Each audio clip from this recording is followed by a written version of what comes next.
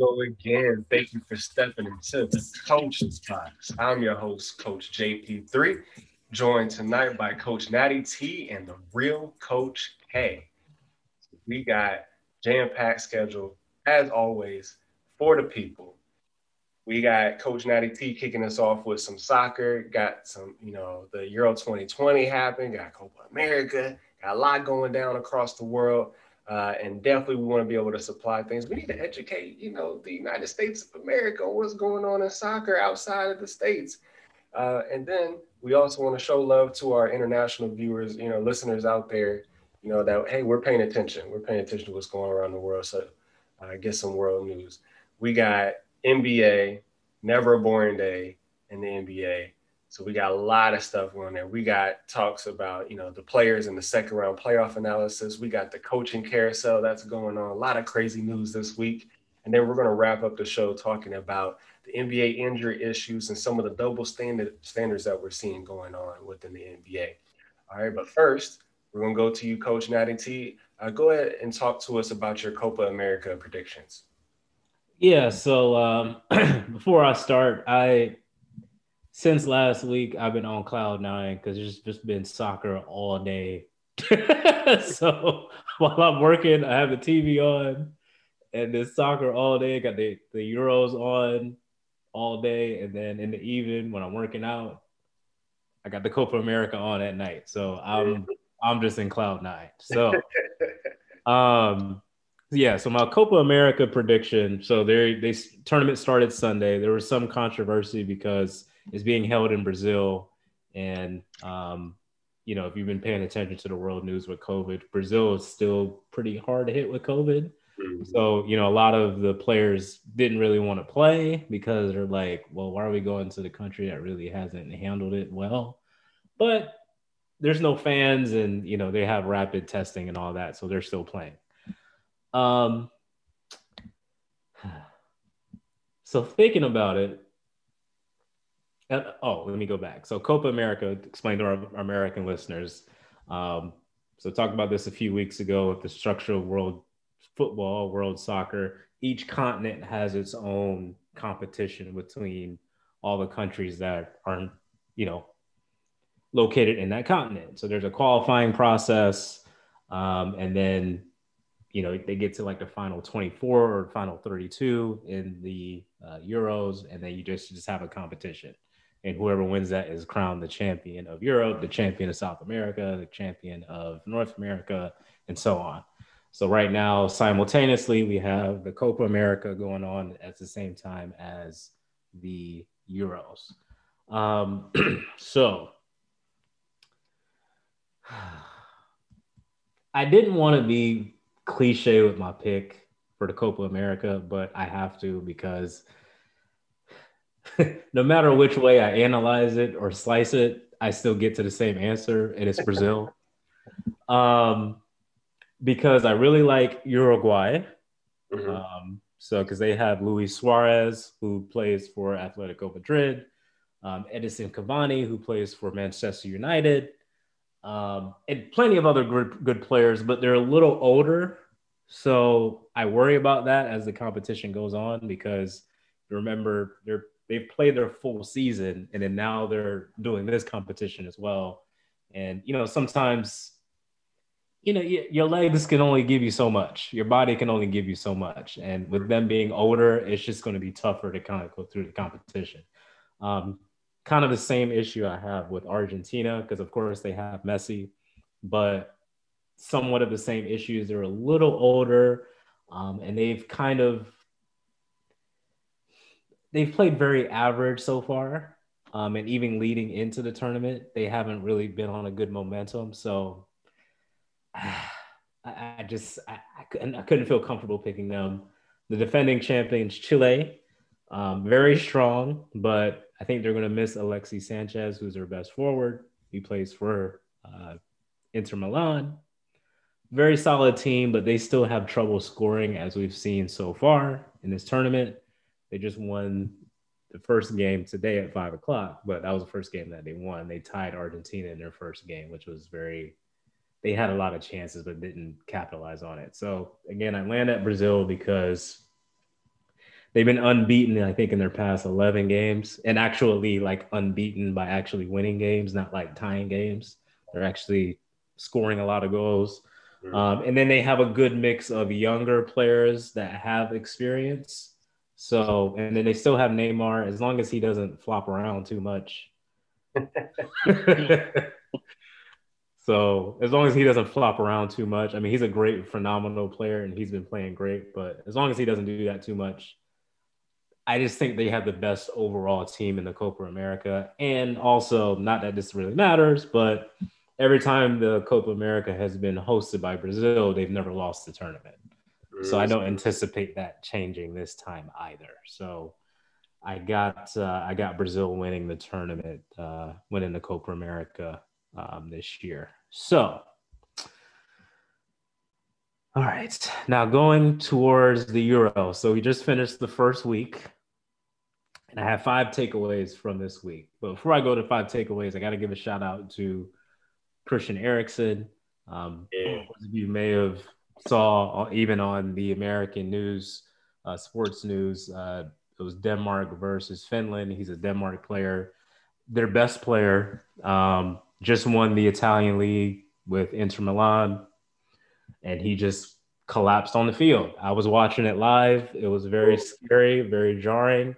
I've seen, I'm pretty sure, most of our listeners have seen, the CPR training, like how they do it, but I've never seen it live before. I don't know if anybody has seen it live, like actually somebody that needs it. Yeah, never seen it live. So you're watching the game and he falls over, and, they run out and they are doing CPR. I mean, pumping his chest. Scary. So it was very scary to watch. But good news today. He's actually been discharged from the hospital. He's doing okay. All the tests are okay. I think they put basically a starter in his heart, so that doesn't happen again. Essentially, it's like I forgot the medical term, but it's like a mini starter that they kind of installed in his heart. So hopefully that doesn't happen again. So shout out to him. Shout out to the soccer world in terms of just coming together and supporting him. So that's really 6 takeaways, but I'll add that in. All right. So number 1, French drama. Dun, dun, dun. As I said last week, France is my favorite team, favorite national team. I think they're the most talented team in this tournament. Most people think the same thing. They are the favorite to win.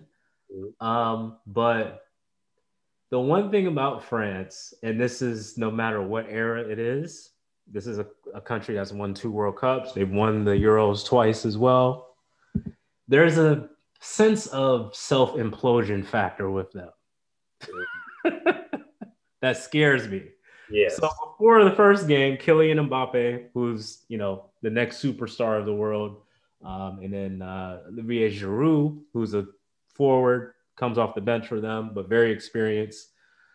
He had a comment.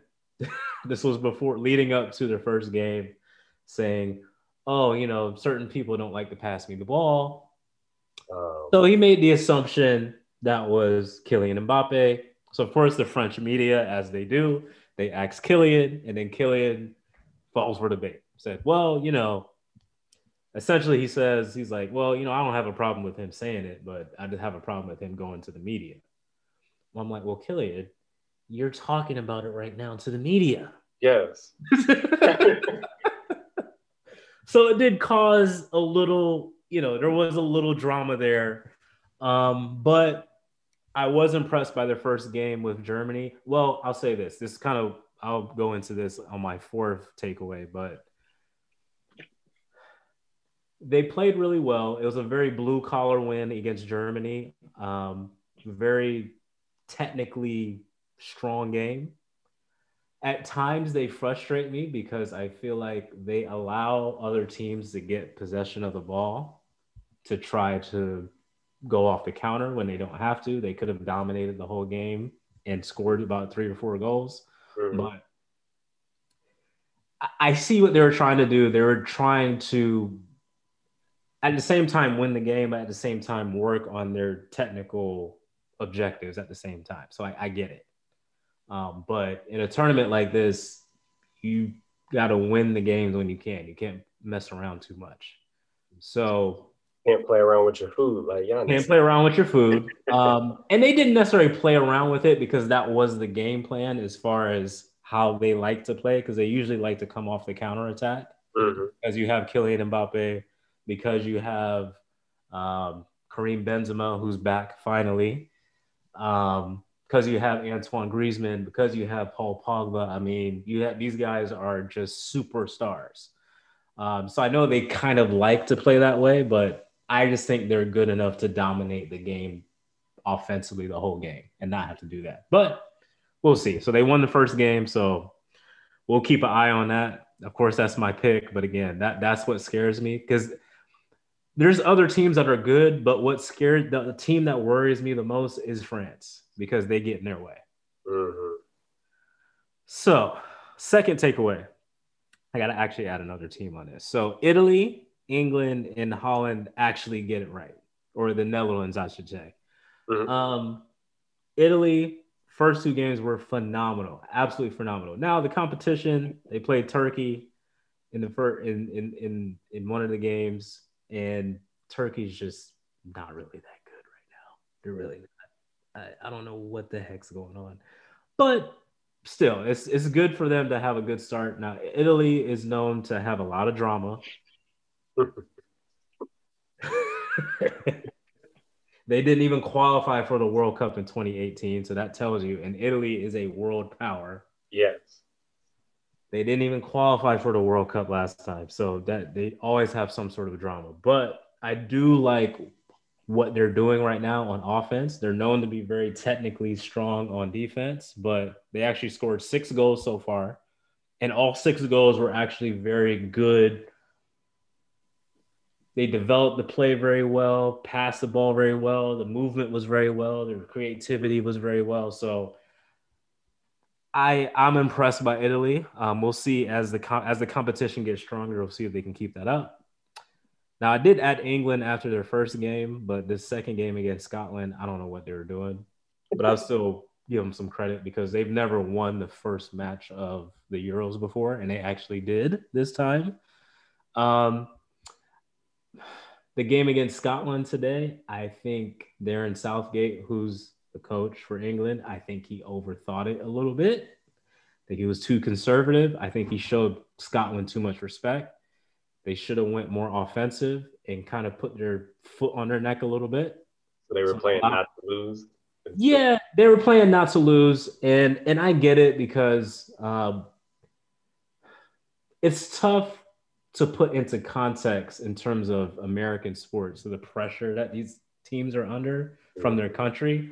Because if you can imagine, basically every sports outlet in the country kind of converging and coming together to criticize one team.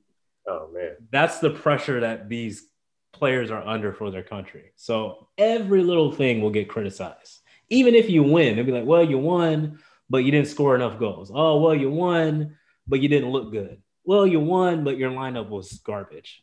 Oh, you won, but we didn't like how you celebrated. I mean, every little thing gets dissected, and it's in each and every country too. It's not specific to one country or not. Like everybody is getting that smoke, so it's a lot of pressure. So I think what happens sometimes, these coaches kind of get caught up in that and overthink it a bit instead of keeping it simple. But I digress. And then the Netherlands, they've won their first 2 games. They're another country that is a world power. That drama. I don't know what the heck's going on in the Netherlands sometimes. They have a whole style of play that's copied around the world. Like that's how legendary they are. And yet there'll be World Cups where they don't qualify. There'll be European championships where they don't qualify. And it makes no sense. Yeah, how does that work? Yeah, it doesn't make any sense. I mean, it really doesn't. But they won their first 2 games. They look pretty good as well. They have a mix of young players and experienced players as well. So we'll see how they look going forward. And then also I got to give a shout out to Belgium as well. Honorary mention. I mean, they're phenomenal. They're the number 1 ranked team in the world for FIFA. I still think France is slightly better, but I'm not really surprised by Belgium's start because I mean they're the number one team in the world, so they're looking pretty good. Takeaway number three: Cristiano Ronaldo is just simply a beast. Yeah. The man has now had the most goals scored in a European competition out of everybody that's ever played in the Euros. Out of all the countries in Europe, out of all the players that have played, he has the most goals in Euro history. He actually only needs 3 more goals now to have the most goals in out of all international competition players. He only needs 3 more goals. So he has the most goals ever in international competition. He'll get that too. Oh, I think he's going to get it in this tournament. Yeah. And he's 36, and he's evolved his game because he's not obviously he's not young anymore. So he's evolved his game, but those of you who have seen him, on Instagram or just on TV, I mean, the guy is meticulous about how he takes care of his body. Maybe you probably saw the whole Coca-Cola fiasco. Man, when you sent me this, I laughed so hard, man. Yeah, so for those who don't know, like he sat down at the press conference and they have certain vendors that are, promoting their product at the game or at the press conference. There's 2 Coca-Cola bottles sitting there. He sits down, moves the Coca-Cola bottles to the side, and then says, "Agua." Basically saying, I don't drink sugar water. I drink water. And Coca-Cola's stock actually dropped after that. So it was pretty insane. So now what's happening, and all the other players, in a jokingly manner, because Paul Pogba for France, the next day, there was a Heineken bottle, like he moves it and then gets up and walks out. And then other players are now just kind of just making fun with it. So now it's somewhat of a little bit of a controversy, but that's why Cristiano Ronaldo's a beast. I'm telling you, like this dude single-handedly make a Coca-Cola company stock drop by simply moving their product to the side. That's influence. That's a little out of power. Man. And he don't care either. He's like, yeah, I drink water. I don't drink that stuff. So I'll move it again. He's like, don't have it at my press conference again. So again, Cristiano Ronaldo's a beast. Number 4, style versus substance. So this tournament has been very good. It's been a pleasant surprise because a lot of times with European countries, with how they decide to play the game of soccer, a lot of them are more conservative. A lot of them are more tactical. And unless if you really know the game, it is very boring to watch because you're not going to really understand what's going on. And a lot of times with the camera angle, with how it is, you don't really see the whole field. So you don't really understand the chess game that's going on in terms of players making runs off the ball that you don't see. But this tournament has been pretty good. There's been a lot of goals. But I think it's been very interesting to see how certain teams play and the cause and effect that it has. Example, Spain.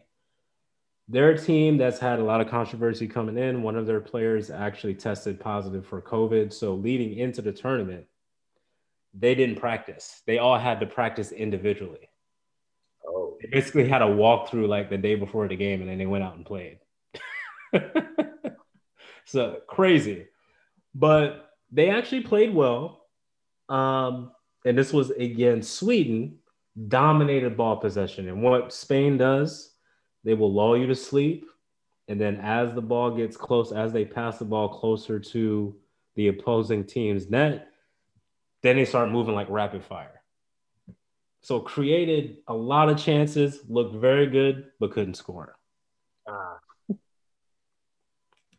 Then you have teams like, for example, France, like I was saying before, they kind of played this, they turned it on and then turned it off whenever they wanted.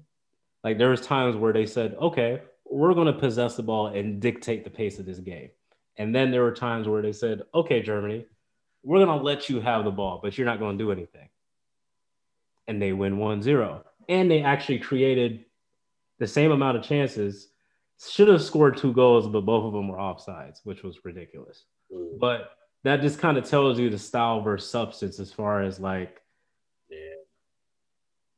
do we just focus on winning? Do we just focus on our style? Do we focus on development? Do we focus on development and winning? So it's been interesting to see how each club or each country has kind of decided to go through this tournament. And again, another example is like England today. They were way too conservative, way too much in a shell, way too worried about, oh, well, we don't want to lose the game because the media is going to come after us. Well, if you were just worried about going out and dominating the game, you wouldn't have to worry about that. Right. Mm-hmm. But I digress. So don't put yourself in that situation. You don't put yourself in that situation, you don't have to worry about it. Exactly. So, it's very interesting to see, because I think and we're going to talk about coaches, here pretty soon, but coaches like to have, at least in team sports, coaches kind of coach off of this template. And sometimes they're scared to kind of break out of that template. And sometimes that frustrates players, but it's just always interesting just to see how, and especially in a tournament like this, where, in the group stage, you may win your first game. Because really, if you get 6 points, you go through to the next round, really, realistically. So it's interesting to see like teams that tie their first game, how they come out in the second game, or teams that lose their first game, how they come out in the second game. Teams that win their first game, how they come out in the second game. Because it's all like, all these little things are being contemplated. Like, well, if we can just tie, well, we can go through to the next round. Or if we can just, try to do our best to not let them score, because there's goal differential as well. Right. We may not lose the game. We may lose the game, but we can only lose the game 1-0. It'll still give us a chance because the next country we're playing is a little weaker, so we think we can beat them. So that all has an influence in how the formations look and how they decide to play. So it's just been very interesting to watch kind of all that take place at one time with the style versus substance. So last but not least, a fifth takeaway, VAR absolutely sucks. So VAR stands for Video Assistant Referee. So essentially what it is, it's pretty much the same as the NFL and the NBA, how they've have this more enhanced, like additional look at plays and review of plays and all of that. Like, I get it. But at the same time, it's very frustrating because these referees are going literally by the book. And there's a difference between going by the book and actually playing the game, and understanding situations are different and how you call the game. Absolutely. So today, Croatia is playing the Czech Republic, and the Czech Republic gets a penalty kick. Now, it was basically, when you're watching the game, it was basically a routine play.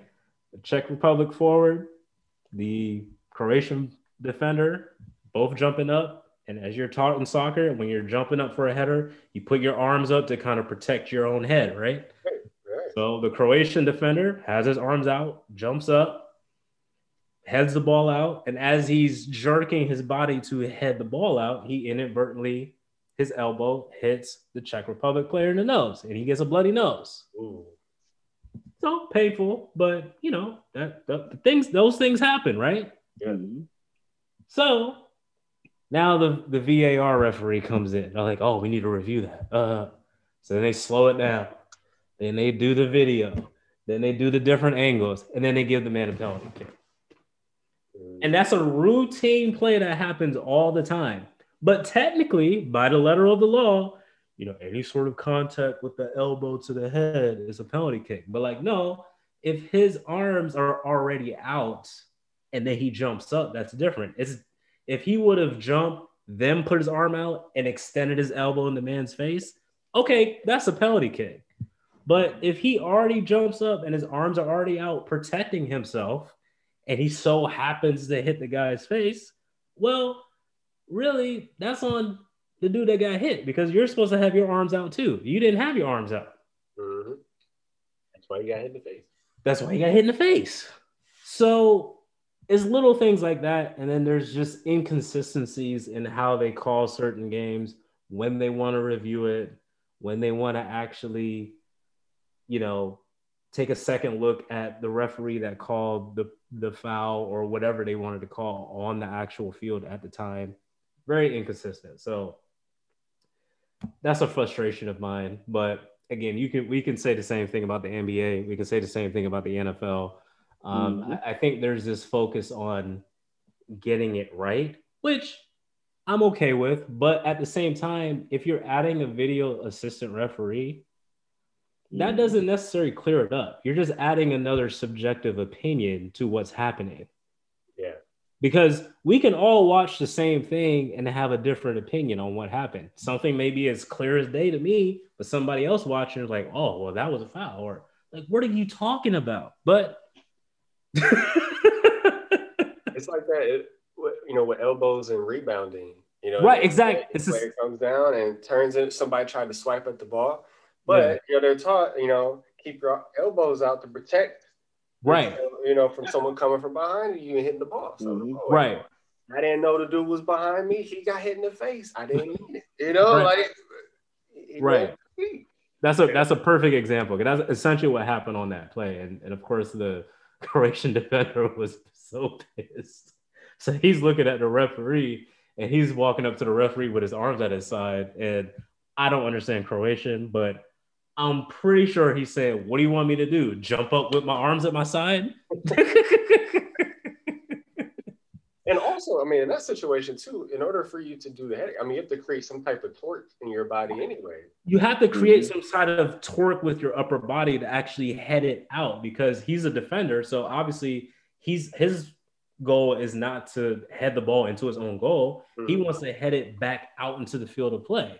So if the ball is coming this way and he actually, torques his body to head the ball in the other direction, his arms are going to move. Like, what do you want him to do? Yeah. So, but again, technically by the book, you could say that's a penalty. But anybody that knows the game and knowing those situations happen, that you have a right to sort of defend yourself as a defender or even as an offensive player, that's not a penalty. Right. So that's wild. But so that's my 5 takeaways for week 1. So that's what I got. But other than that, even though it was very stressful watching it, I love it. Because again, I've got soccer all day. So every day. And then basketball at night too. So I got, so my lovely wife is a little annoyed with me right now. She's like, "What is this sports stuff over?" I'm just like, "Babe, just give me the middle of June to the middle of July, and then it's done."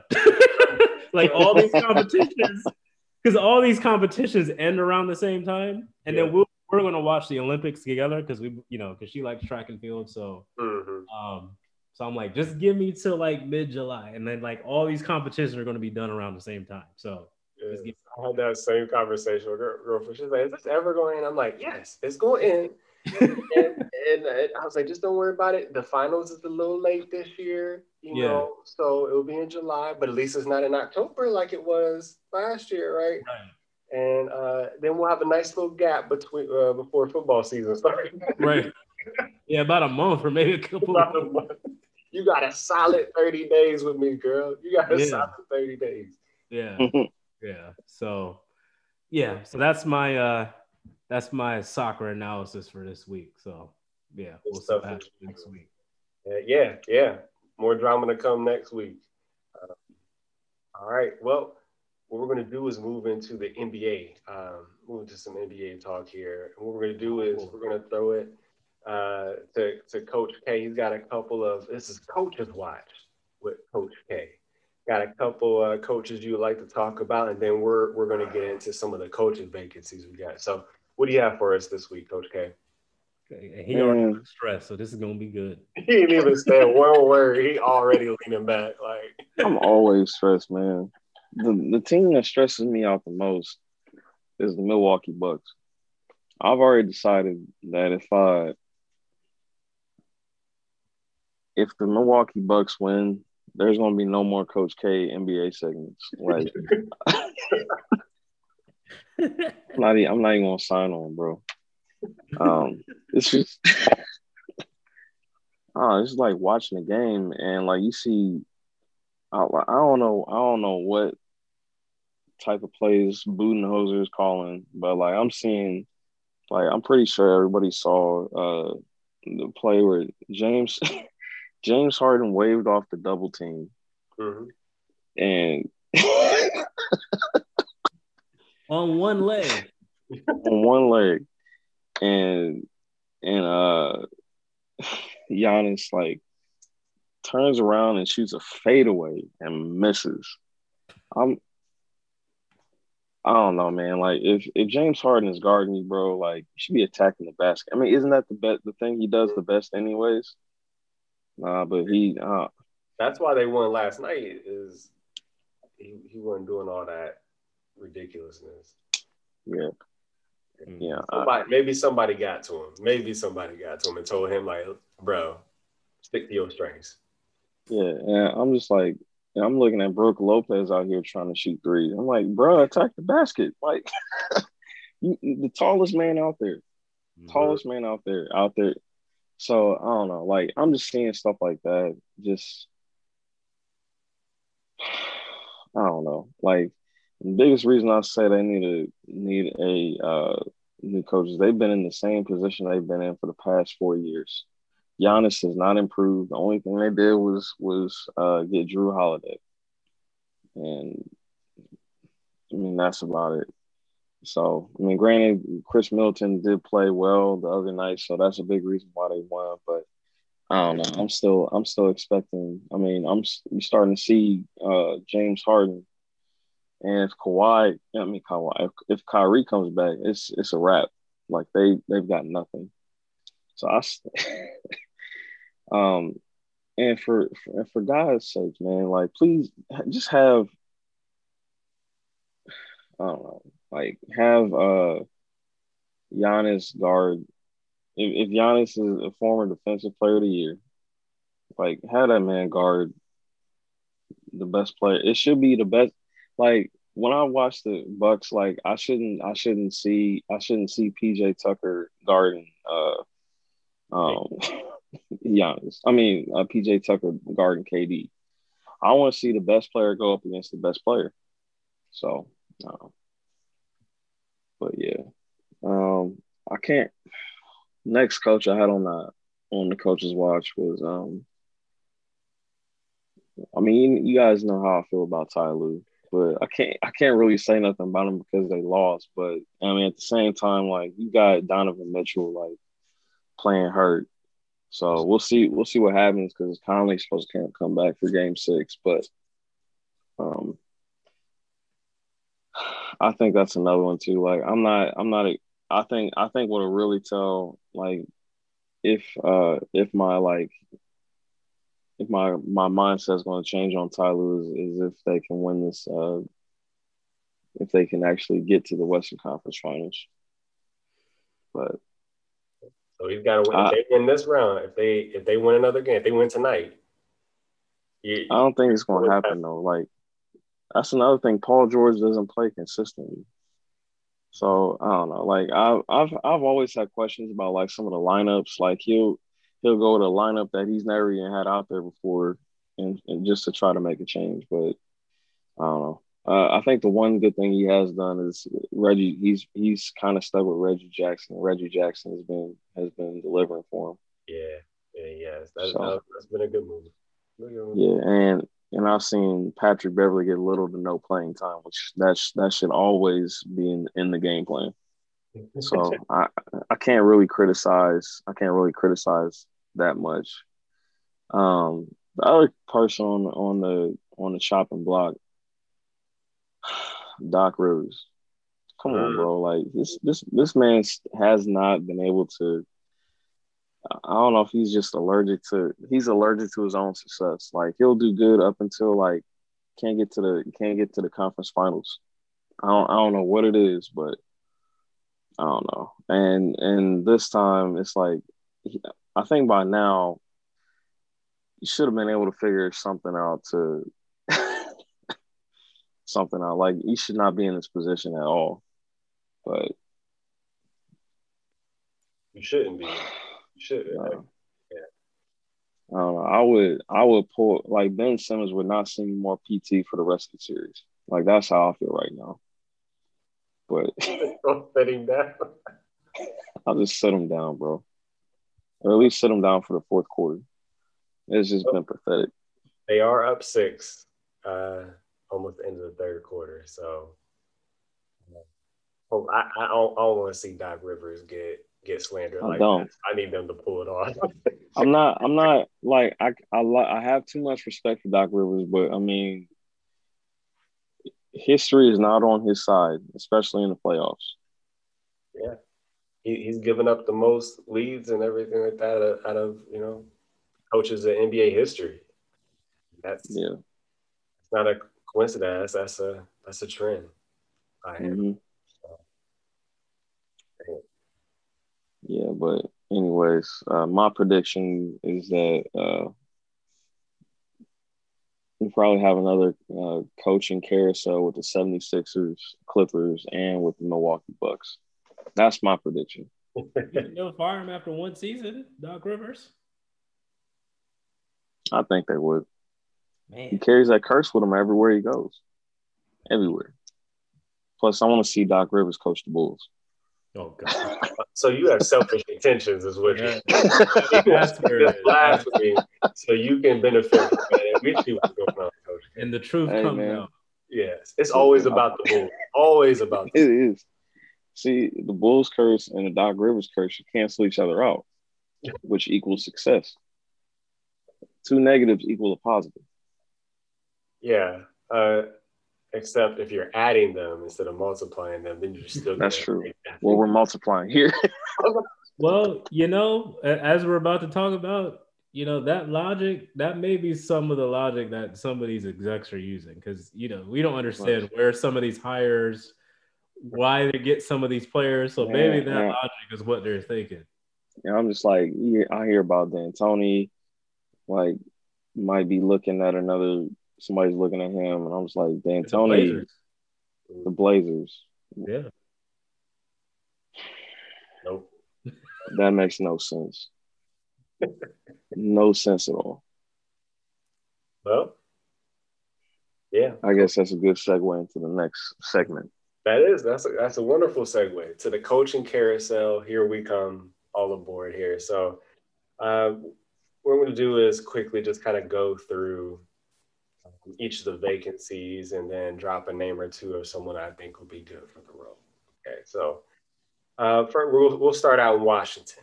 Scotty Brooks is out the door. Thank God. Sorry.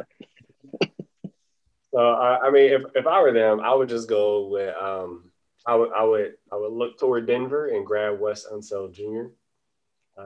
It's besides the fact that his father is like the best player in the Washington franchise's history, dating back to the Bullets,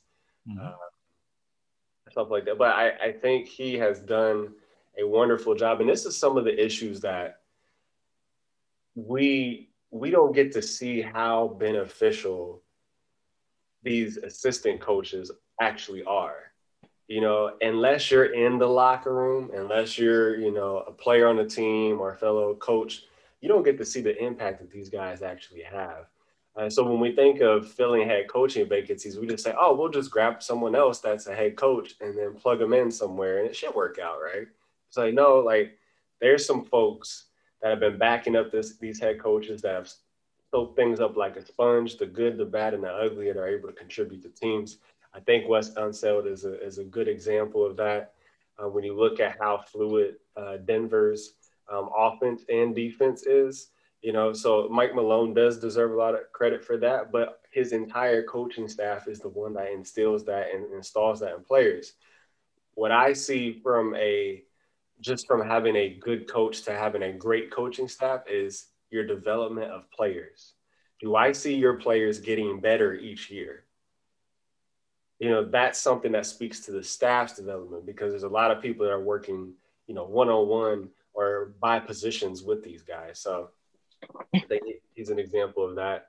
Orlando, you know, I was going between Darvin Ham or Fred Vinson. Fred Vinson is um, assistant coach in New Orleans. So, you know, a lot of people are looking at him for the New Orleans job, and so that would make sense too. But I think it would be nice to have a fresh face because what I'm worried about is it's hard to get to sell someone on a job or sell the organization for a person that is new to head coaching when the organization is kind of they have something going on. They have a nucleus. They don't want to waste the time, right, with this new face that's going to be a new head coaching. Where Orlando completely blew it up. Like they traded 4 of their 5, starters pretty much in the middle of the season. You know, some of them to Chicago. So I'm looking at, hey, this is a good opportunity for a young, fresh head coaching face to have an impact on a franchise that is starting from the ground up. Let him help bring in his players, and let's see what he can do with them. Because if you're Orlando, you have a history of making horrible decisions and messing things up anyway. Why don't you Yep. just give it to somebody else to let them try to do something with it? Okay. Indiana, I have Terry Stotts for Indiana. I do, when as much as I complained about the Portland's lack of defense, I did say that Terry Stotts deserves to be a head coach in this league. It just wasn't in Portland. That wasn't a good match for him. But see, Indiana offers something that Portland never did because Indiana is already actually pretty good on defense. They have a lot. They have a really good nucleus of players that defense is what they do. So from Miles Turner, who pretty much every year can lead the league in blocks per game. Malcolm Brogdon and others who are, Sabonis, who are pretty good defenders, but they need a more fluid offense. Now, what did Terry Stotts do well in Portland? Is install more fluid offense. So let's try that and bring them in there. You got a lot of young cats, so you have some time to develop there. I think he'll be a good look at Indiana. That leads me to Portland. I do not want to see Mike D'Antoni in Portland. That is the antithesis of what you need as a franchise. Okay, what you need is someone that not only can establish credibility but has, a defensive nature about him, either as a player or in their, especially for those that had defensive prowess as a player, it most likely follows their coaching philosophy because they know what defense can do. So when people throw around Chauncey Billups' name, I'm like, yeah, that is a new face, but he's a guard. Who's your best player? Point guard. Okay, so you have some good looks there. And then what did Chauncey Billups do really well? And what was part of the Detroit Pistons' philosophy was defense. They were never, ever the best offensive team, not even close to it in the NBA. But they knew how to shut you down. So you don't think he has some knowledge up there that he's able to relate? Because he doesn't need to do a lot of tweaking. Because the offense is actually pretty good for the most part, but they need to instill a defensive culture, a toughness about them. I think Chauncey Billups could do a pretty good job there. Boston, I'm going to go to Sam Cassell, knows the culture as an assistant coach and as a player, a championship pedigree, hard-nosed defender, very intelligent basketball player. He was never the best shooter. He was never the fastest, never the strongest, never the most skilled, but he knew how to get the job done. And he knew how to get the job done in different franchises, which speaks to his consistency. Boston needs consistency at this point in time because they've had players in and out of the roster. They've had some questionable front office decisions. So um, if the new GM, if this GM Bradley Stevens is if he's going to be like Danny Ainge, like to what you said, Coach Night TV, he's going to be like Danny Ainge.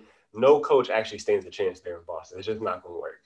But if he's going to be able to look at it and say, you know what, I'm not going to go all in on these draft picks, but I need to develop an actual team through a mixture of draft picks, but acquiring people that I know can get the job done already to be able to build a team. I think Sam Cassell would do well with that. Dallas, I'm going to go with Jamal Mosley. So Jamal Mosley, for those you don't know, is an assistant coach there in Dallas already. So what we see is the biggest piece of this was not Rick Carlisle stepping down. It was Donnie Nelson. That was the big tell to me. And I said, okay, they're trying to make a culture shift, right? If you need major tweaks to how your team is ran, just like players X's and O's, you fire your coach. You don't fire the GM or like ask him to step down, which pretty much means that they were going to fire him if he didn't agree to step down. But Jamal Moses. So what you want to do is you have a player in Luca who is up for a max contract here. So and you want to make sure that he's happy. Okay, you want to make sure you can build a team around him, but you don't want to give him too much change at one time. So having a coach that he hasn't built a relationship with and a GM that he hasn't built a relationship with, that's going to set you back a little bit. So what I would do is if you need to get a new GM, then get a new GM, but the coach should be someone that he's familiar with. One out of the two at least should be someone he's familiar with. But Jamal Mosley, him and Luka actually have a really good relationship. He trusts Jamal Mosley. They work well together as assistant coach and player. So that would give him a familiar face in the locker room, someone he trusts while they're making this culture shift. That would be my pick there. And then, okay, so y'all gonna kill me for this. Also, I look at it as far as Mark Cuban is concerned. Like, you don't become a billionaire by making the same mistakes over and over again. You can become a billionaire and make mistakes. That's part of the risk reward system that we have, right? But you don't want to make the same mistakes. I want you to think about Dallas in the past have an international superstar that they wasted his time for the most part. Oh wait, that's happened before. That's Dirk Nowitzki, right? A lot of Dirk's career was wasted. You got a blip here in 2006 when D Wade took over the finals and Dallas lost, and then you finally got to the finish line in 2011 when the Heat collapsed. So like you have those moments, but I mean, he was drafted what 98. So like that's a lot of time wasted. And I think Mark Cuban was thinking like, yo, I don't want to make the same mistake twice. Let's get this together now. So we don't waste Luka's time here. So that's why I think he made those moves. And, they have Dirk Nowitzki being an advisor, being a consultant, which I think is really good because I think he's someone that, because him and Luka have a good relationship, you have a mentor in his ear, someone to help him through this culture shift process. So New Orleans, I'm taking a risk on this one. I just talked about risk. I'm taking a risk on this one. Y'all gonna hate me for this one. All right, but I think it could work. I have Mike D'Antoni to New Orleans. And this is, I know, wait. Okay, Coach K is listening. Oh, wait. Okay. All right. Think of it like this. What is he really good at? He's able to make a high-powered offense, especially with young stars. Right? Who do you have on the Pelicans? You have Lonzo, Brandon Ingram, and Zion. Steve Nash, Sean Marion, Amari Stoudemire. The exact same positions. So, like, I think he can be the pulse with the offense that he produces for that young talent. That can make them even more competitive. Because right now, Stan Van Gundy, I don't even know why they hired him. Like, not that he's a bad coach, but he's just not a good fit for that team. I think some of the coaches are stuck to their templates that they have. We talked about that earlier.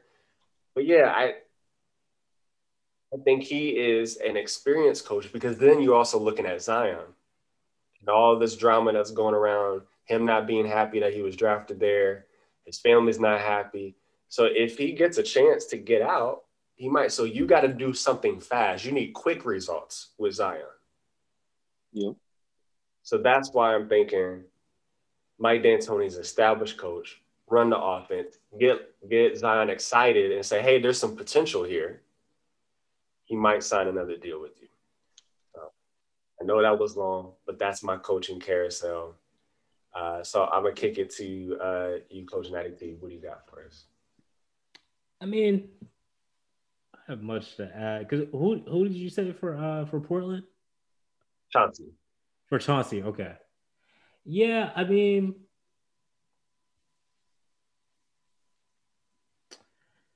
yeah, because thinking about it, because you know who I actually thought would be maybe not necessarily an out of the box pick, but would be very interesting to see. And I think Mark Cuban would have the gumption to do it. Becky Hammond for Dallas. Mm-hmm. Mm-hmm. I think her and Luca could have a connection there because she was a point guard as well. And Yes. she could hoop. And I think, coming from the Spurs and, the respect that she has from guys like Tony Parker, guys like Tim Duncan, um, I would like to see that happen. That would be very interesting. Yes. Because she, obviously she knows her stuff and all of that. So and again, I think Mark Cuban, and again, he's a polarizing guy. But I think he would be the one to kind of make that move to me Yes. because that's just kind of his personality a little bit. So that's what I thought of with the Mavericks. For Boston, um, I like the Sam Cassell because I like the connection there. Mm-hmm. I also thought about Jason Kidd possibly, Mm. like maybe, and then really I was thinking Jason Kidd more so for New Orleans. I think him and Zion I think that would be a good connection there. And I like your Chauncey Billups with Portland. I also feel like Chauncey Billups with New Orleans would work really well too. Yeah. So in terms of, because since you kind of went through the list of teams, I think I'll probably go more towards coaches I definitely want to see get an opportunity. Right. So for me, Becky Hammond, Yeah.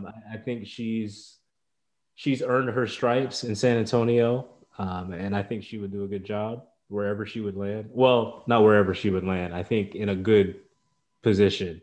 I wouldn't want to see her like coach Orlando or something like that because they're not going anywhere. Like I want to see her get like a solid opportunity to see what she can do.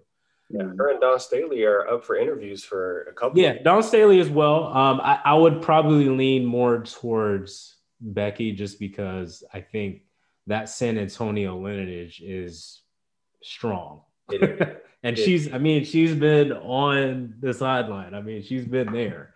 So to me, it's a no-brainer. Like, I mean, her resume as far as being an assistant coach with San Antonio is more impressive than, I mean, a lot of these coaches that I'm going to name off, just in terms of their coaching resume. Agreed. In my opinion.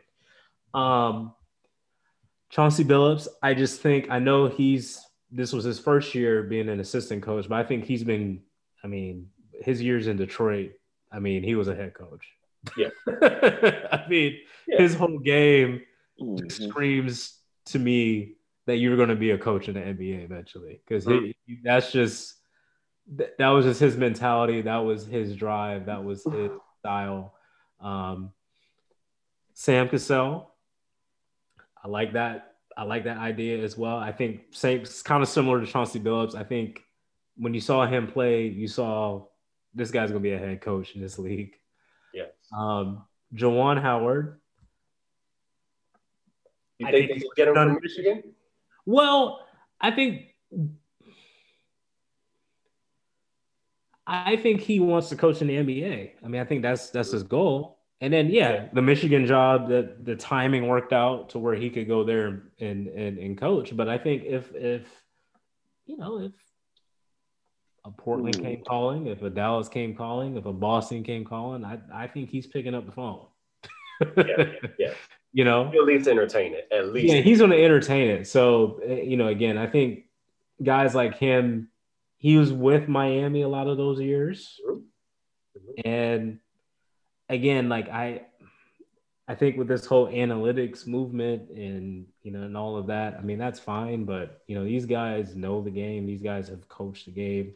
These guys understand the modern day player, if you will, in terms of how to connect with them. So I would love to see Juwan Howard get a shot. And then also, oh man, his name is simple me. Because he's assistant coach on the Nets. Because he's married to I always forget how to say his name. Because he's married to Nia Long. He's already a good decision maker. That's all. Well, that's what I'm saying. How do you say it? Yeah, Ime Udoka. Okay, yep, I see it. Yep. Because I think he's been an assistant for a while as well, and he's been and obviously more recently on the Nets, but you know he's been assistant for San Antonio for a while. That's because he used to play for there. He's got that, you know what I mean. So I would like to see him get a shot because I just feel like guys like that have earned their stripes as coaches in this league, and you know I would love to see him get an opportunity rather than the same standing Gundy and you know I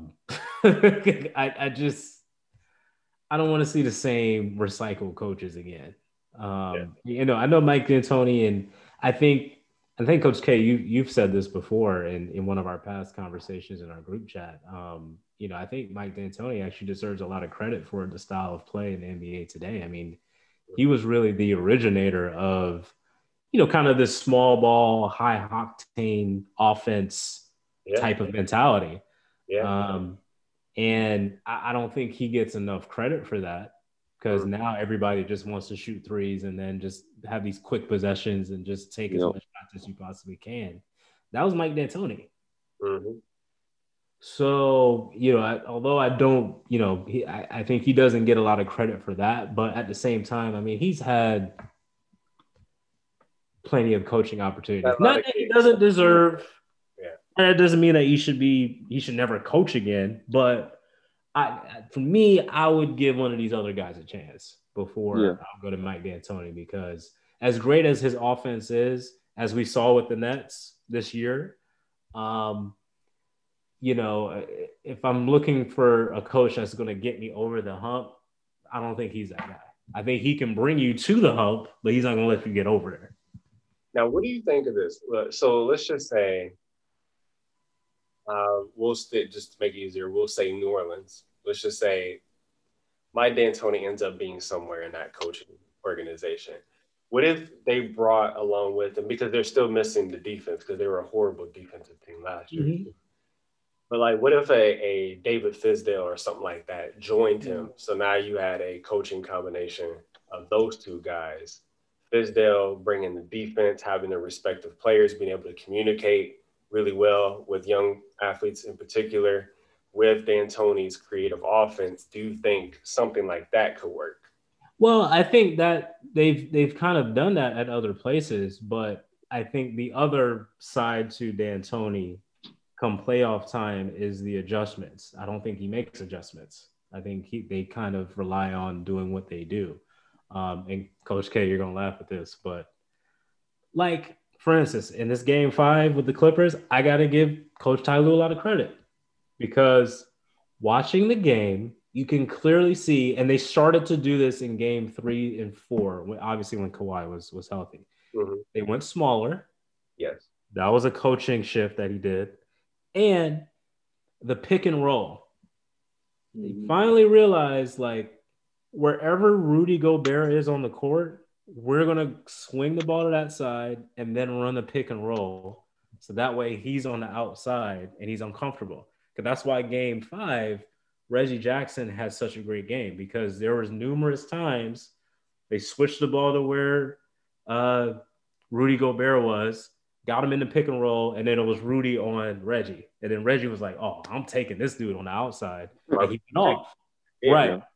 So I thought Ty Lue did a good job there. Now, to your point, Coach JB3, he does have Sam Cassell and Chauncey Billups as his assistant. So maybe that was a collective, hey, like maybe we should do this, maybe we should do that. So that could have been a collective thing. But I still give Coach Lue, Ty Lue credit for at least making that decision because he's the one making the final decision. He could have just said, nah, we're just going to try to do what we do. So that's just an example. And I think if Mike D'Antoni's in that spot, they're not making any changes. He's just like, nah, we're just going to shoot threes and that's it. Yeah. So someone like Fizdale would need to be the head coach and D'Antoni be the assistant coach. I mean, to be totally honest with you, I think obviously they've had injuries, but with the Brooklyn Nets, I'm really shocked at what Steve Nash has been able to do in this first year. Now, he has Mike D'Antoni as an assistant. He even has Amari Stoudemire as an assistant. That may be a name we can look out for in future years as well. Yeah. But I've been impressed with how he's been able to manage everything. So to your point, I think he's kind of relying on, Mike D'Antoni because he has that head coaching experience to kind of like help guide in those certain situations. So I would love to have Mike D'Antoni as my offensive coordinator, if you will. Absolutely. Because to your point, I mean, his offenses are phenomenal, and no matter how many superstars are there, they always seem to be happy on offense. Yeah. And I think that's a testament to his philosophy and his system. Mm-hmm. So, I think as an offensive coordinator, he would be fantastic, but I wouldn't him as my head coach. They need to build hype in the city of New Orleans, man. They need to make people excited to play there, perhaps make them want to be there. And the way that they're running things isn't going to get it done. I mean, it'll be interesting to see because, Lonzo, his numbers would, between him and BI, I mean, even Zion, I think they would let him, handle the ball a bit more. All of their numbers would go through the roof. So it's just a matter of could they really put it together. So it's an interesting thought. Agree with that. Man, yeah, we're going to see. Man, there's so many vacancies to be filled. It's just there are. People just dropping like flies, it seemed like, past couple weeks especially. Yeah. Go ahead, Coach K. No, I'm going to say, I'm probably going to throw some names out here that's going to raise a few eyebrows, but that's what I'm here for. As long as you don't say Billy Donovan. Don't say Billy Donovan, please. As long as you don't say Ken Harris, I'm like, I'll take you seriously. Well, actually, I do have Coach K on here. Like Pelicans. Well, I mean, I know Coach K is retiring after this next year, but I think it'd be interesting to see him coach a young team. At least be an advisor, like a consultant or something. Yeah. Mm-hmm. For the Pelicans, I actually did have Jason. I had Jason Kidd in a couple different spots. I would like to see him with the Pelicans. Okay. I think that would be interesting. Mm-hmm. Also, I'd like to see what he could possibly do with the Mavs. I think that pairing will be interesting, like Luka and Jason Kidd. Especially like how good of a distributor of the ball Jason Kidd was. I think that he could do some things there, especially we saw what he did with the Bucks in the early years.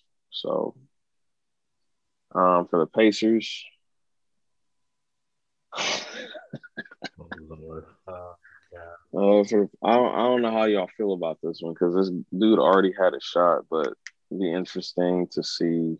I don't know. I kind of want to see if Mike Brown could do something with the Pacers.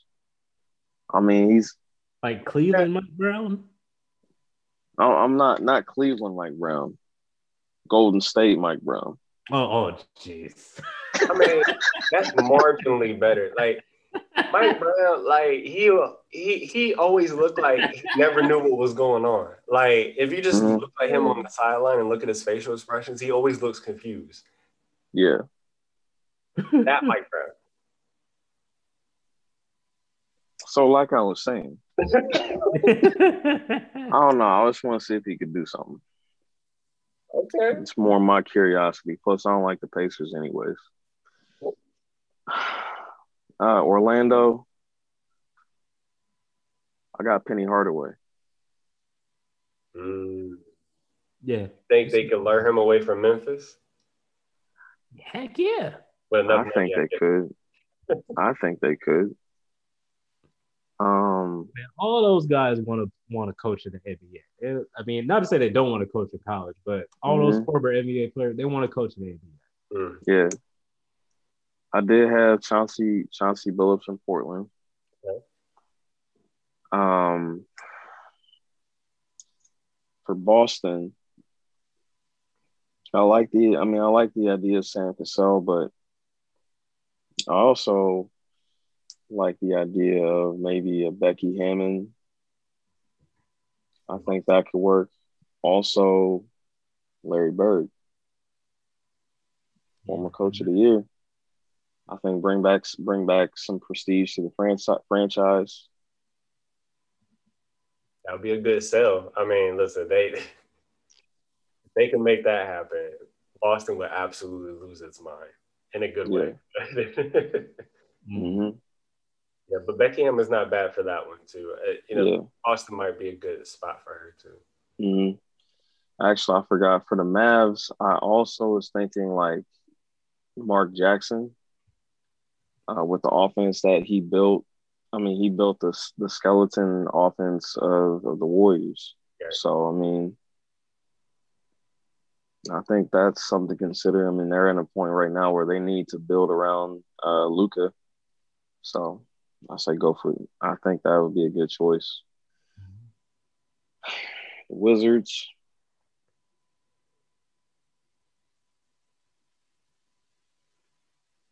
They can get whoever the heck they want, but I don't care about the Wizards. I'm tired. I'm tired of seeing. I'm tired. I hope Westbrook and Bradley Beal leave. So I hope the Wizards gets parceled off to, like, they just trade off the team or send it to a new city. Washington doesn't. Yeah, a really tough sell at this point. Say what? I said Washington is a tough selling point right now. I free agent and a head coach. I just don't know who you get to go there.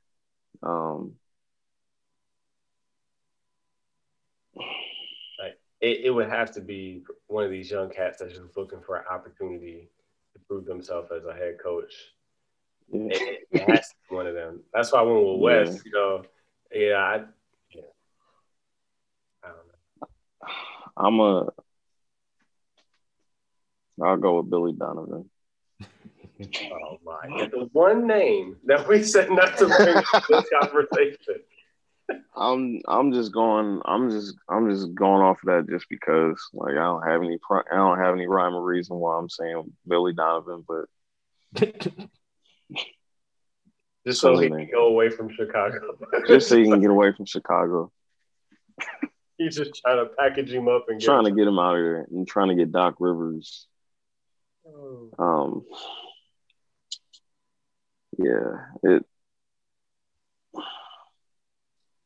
I can't really think of too many options for the Wizards. Yeah. I mean, I don't know. Maybe Carlisle might be a good fit. Possibly, yeah. Still wants to coach. Yeah. Well, from my understanding, he still does. Like, I think he's going. I don't think he's going to stay retired. I think he left just because the writing was on the wall. Yeah. That's what I think. I can see that. Well, there's our coaching carousel right there. We'll keep our stay tuned and see what's going on as things change. And who knows, maybe in another week or two, there'll be some more coaching vacancies for us to talk about. It will. There, yeah, definitely, definitely. All right, well, we're going to Yeah. get to our second round playoff analysis. So, Coach Natty, if you want to kick us off here on just your thoughts of what you're seeing so far in this round and who do you have winning each matchup? Yeah, man. So I don't know. It's interesting. And we'll talk about this in our next topic a little bit, but the inconsistency of just, I guess the overall inconsistency is pretty mind-boggling to me.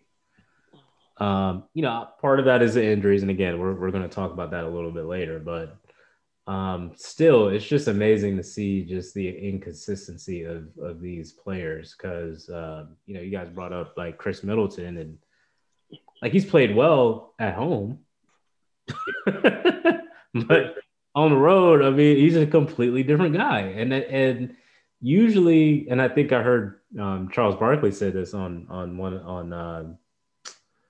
Inside the NBA one of those nights, because he was saying, as it's amazing to him, as long as he's, been in the league playing and then analyzing the league as well, it's just amazing to see how that hasn't really changed, how guys like struggle on the road and then play well at home. And usually that's what I think the slight difference is. Usually that separates, regular players, bench players, starters, all-star players, superstar players. Usually that's what separates them. But I mean, we're seeing, superstar players doing the same thing. Yeah. So it's like, it's amazing. Cause again, like, well, Kawhi, obviously he's hurt now, but the Clippers, I mean, they're just, you don't know what you're going to get. The Sixers, you don't know what you're going to get. Milwaukee, like, I mean, obviously they flamed out these past few years, so I guess you can kind of that's somewhat predictable. But still, like they're just this last game in Game 6. I mean, Giannis all of a sudden like, oh, I need to go to the basket, but then, but he did that in Game 4 as well, Game 3 and 4. He was attacking the basket, wasn't shooting, and then, as you said, Coach K, Game 5, do this. James Harden on him with one leg, and he takes a turnaround fadeaway. Like what? Expand that. So it's just amazing to see just the inconsistency of these teams. But I guess going into more the actual game analysis. So I guess we'll start with we'll go tomorrow night first. I guess with Brooklyn and Milwaukee. I'm gonna pick Brooklyn because I mean I picked them in 6. So I guess I'm just gonna stay consistent with picking Brooklyn. But the thing is, as crazy as this may sound, it really depends on what Milwaukee Bucks team you're gonna get. Yeah. Because I feel like at the beginning of the game, you can tell how the game is gonna go. Because even if they come out hot like they did in Game 5, because they were shooting a lot of threes, a lot of outside shots, but I'm like, y'all gonna cool off eventually, similar to Utah and the Clippers the last game. Yeah. Right. So I don't know what Milwaukee I'm gonna get. I don't know if Giannis is gonna feel like he's gonna go to the basket or not, because when he decides to do that, I mean, he's pretty tough to deal with from a Brooklyn perspective because they just don't have that defensive structure as a Miami did last year or a Toronto did the year before to collectively put the wall up around him and he's just completely done. You know what I mean? They still guard him one-on-one. Yes. I don't know what I'm going to get from him. I don't know what I'm going to get from Chris Middleton. So I don't know what I'm going to get from Drew Holiday because I don't know what he was doing either. Yes. And I like Drew Holiday, but I'm like, every time James Harden's guarding him is like every other time he wanted to go to the basket. It's like, dude, he's on one leg. Yeah. Just take him. Just take him. Like he's popping back and shooting threes. I'm like, dude, what are you doing? So I'm gonna pick Brooklyn because again, I'm gonna just stay consistent with that because I picked them to win the series, but I think KD is gonna get KD numbers gonna be somewhere in the 30s at minimum. Make 12 rebounds, 8 assists, something like that. His numbers are gonna be there. James Harden's had a tough go, understandably, because he hasn't played and he has a hamstring. I have to think he's probably hit a few more shots this time because now he's played 2 games. So maybe, they can get a little bit more rhythm going. And I think the role players will play better at home as they've done all series. Yeah. So your Mike Jameses, your Blake Griffin, your Jeff Greens.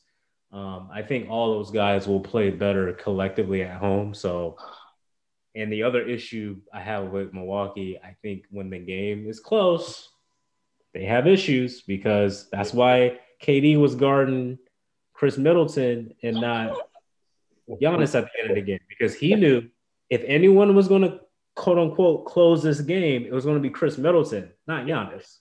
Yes. That's a problem because Giannis is your best player, but you can't give him the ball because he can't hit his free throws. So I got the Nets winning in a close game. I don't have a score or anything, but that's my prediction for that one. We can go match by match. Okay.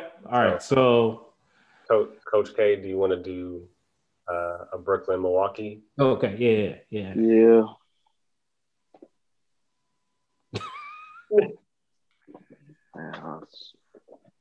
It's tough, man. You don't know what Milwaukee you're gonna get. You really don't know.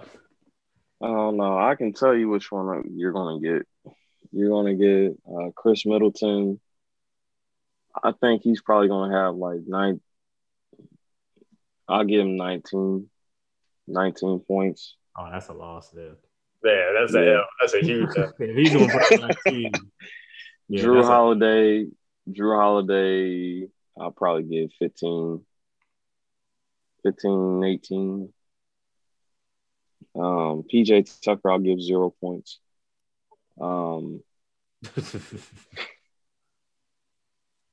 Brook Lopez, I'll give 10 points.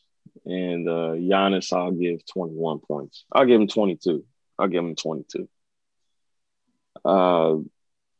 I think KD's gonna get the job done. I mean, I think he's gonna have to score like 45 points, at least 40 to 45 points for him to get the win.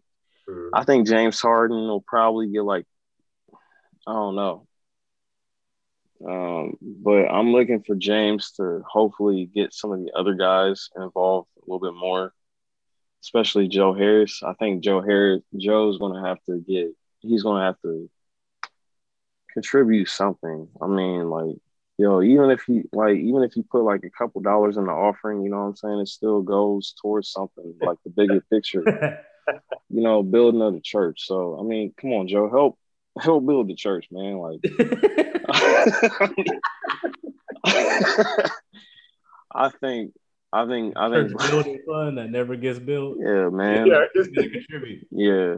I think Blake's gonna have a good game. I'm gonna go out on a limb. I'm gonna say Joe's gonna have a decent game. The law of averages gotta commence at some point because he's the highest. No, I'm saying the laws of averages gotta commence. It has to. Yeah, it has to. The highest, like, I mean, like, he shoots the highest percentage from 3, even above Steph. Right. That doesn't make any sense. They've got to go down eventually. My goodness. Yeah. So that's what I'm thinking. I think they'll win by like about 10 points. Oh, that's that's a blowout then by playoff standards, technically. At least if you have Vegas. Yeah, I don't have faith in the coach. I've never had faith in Giannis. I I don't know. Like this team, like when the lights at its brightest, like I always expect them to fail. Like Giannis is a number two, maybe even a number three. Mm.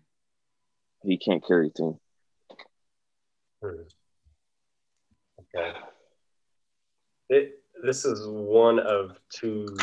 Actually, all the series that are remaining are just confusing the heck out of me. Like I just don't. You and everybody else. It's. I mean, even now, I'm looking like, okay, Philly's making a statement tonight. Atlanta's come back. They're down by one now with like a minute 58 left. Like Atlanta can win this game. There's enough time for Atlanta to win this and send the number one seed home. Okay. Anyway, uh, this series, I don't. It's hard when your second player is, at best probably 75% of himself, and Kyrie's not there, and pretty much the other team, all their guys are good to go. So, you know what? I'm going to just go ahead. I'm going to give him one more chance because I agree with that what will most likely happen is that James is going to play a little better and KD is going to have one of his historic KD games and they're going to win. I too pick Brooklyn, but I'm going to go out on a limb and I'm going with Milwaukee. I'm going to go with Milwaukee in this series. That's no limb at all. This thing should have been done in 6. But it feels like a limb. That's how unconfident I am about this whole entire situation, this whole entire playoffs. As soon as Kyrie went down, like this should have been a wrap. Like seriously, because to your point, they have nobody injured. Out of all these teams, have somebody injured except them. Except them. Like the player they got hurt is DiVincenzo. I think that's the only guy. That's it. That's it. Yeah, like I'm looking at it like Giannis. This is your time. This is your moment. You have no excuse. I do like what I saw from him last night because you have to know who you are. Yep, you do. In anything that you do in life, you have to know who you are. Yes, you do. Identity is important. It is. Identity is important. You have to know who you are and where you want to be. This is no time for, he's not going to all of a sudden develop a jump shot in this playoff series. That's work that has to be put in after the season to get ready for next season. So right now, with the tools that you have, you can't be the Hulk thinking that you're going to attack like Iron Man. It's not going to work. Because, see, the Hulk can only get to you if he's close to you. Now, he can close the gap quick. He can jump high. He can close the gap quick to get to you. But he's got to get to you first to get his hands on you to be effective. That's Giannis. At times, we've seen him try to play like an Iron Man and try to get people from distance. He's trying to shoot, lasers out his hand and nothing's happening. Like, because that's not him. That's not who he is. So if he plays like that with a wounded Brooklyn Nets team, Middleton does at least a all-star level of job on offense, they'll get out the series and make it to the Eastern Conference Finals. So that's who I'm gonna go with. Only because Brooklyn's wounded. Only because of that. But like I said, they should. They should.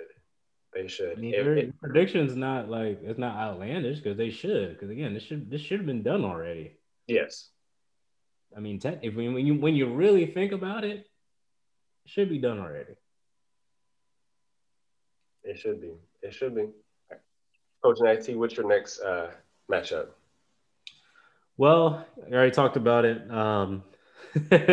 This is kind of funny because we're actually watching it live right now. It's Philly and Atlanta.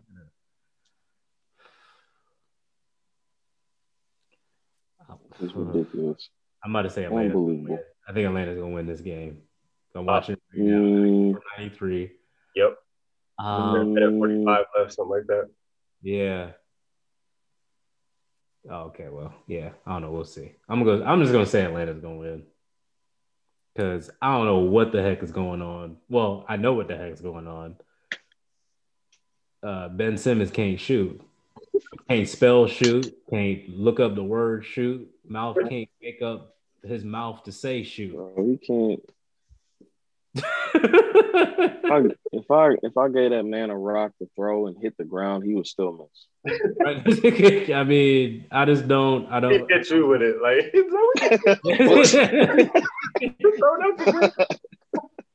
Yeah, I don't know, dude. That makes no sense. But they're just the inconsistency, man. It's just unbelievable. Man, it's more than inconsistency. It's more than inconsistency. No, you're probably right. I mean, you're right. It is. It's just overall pathetic nature. I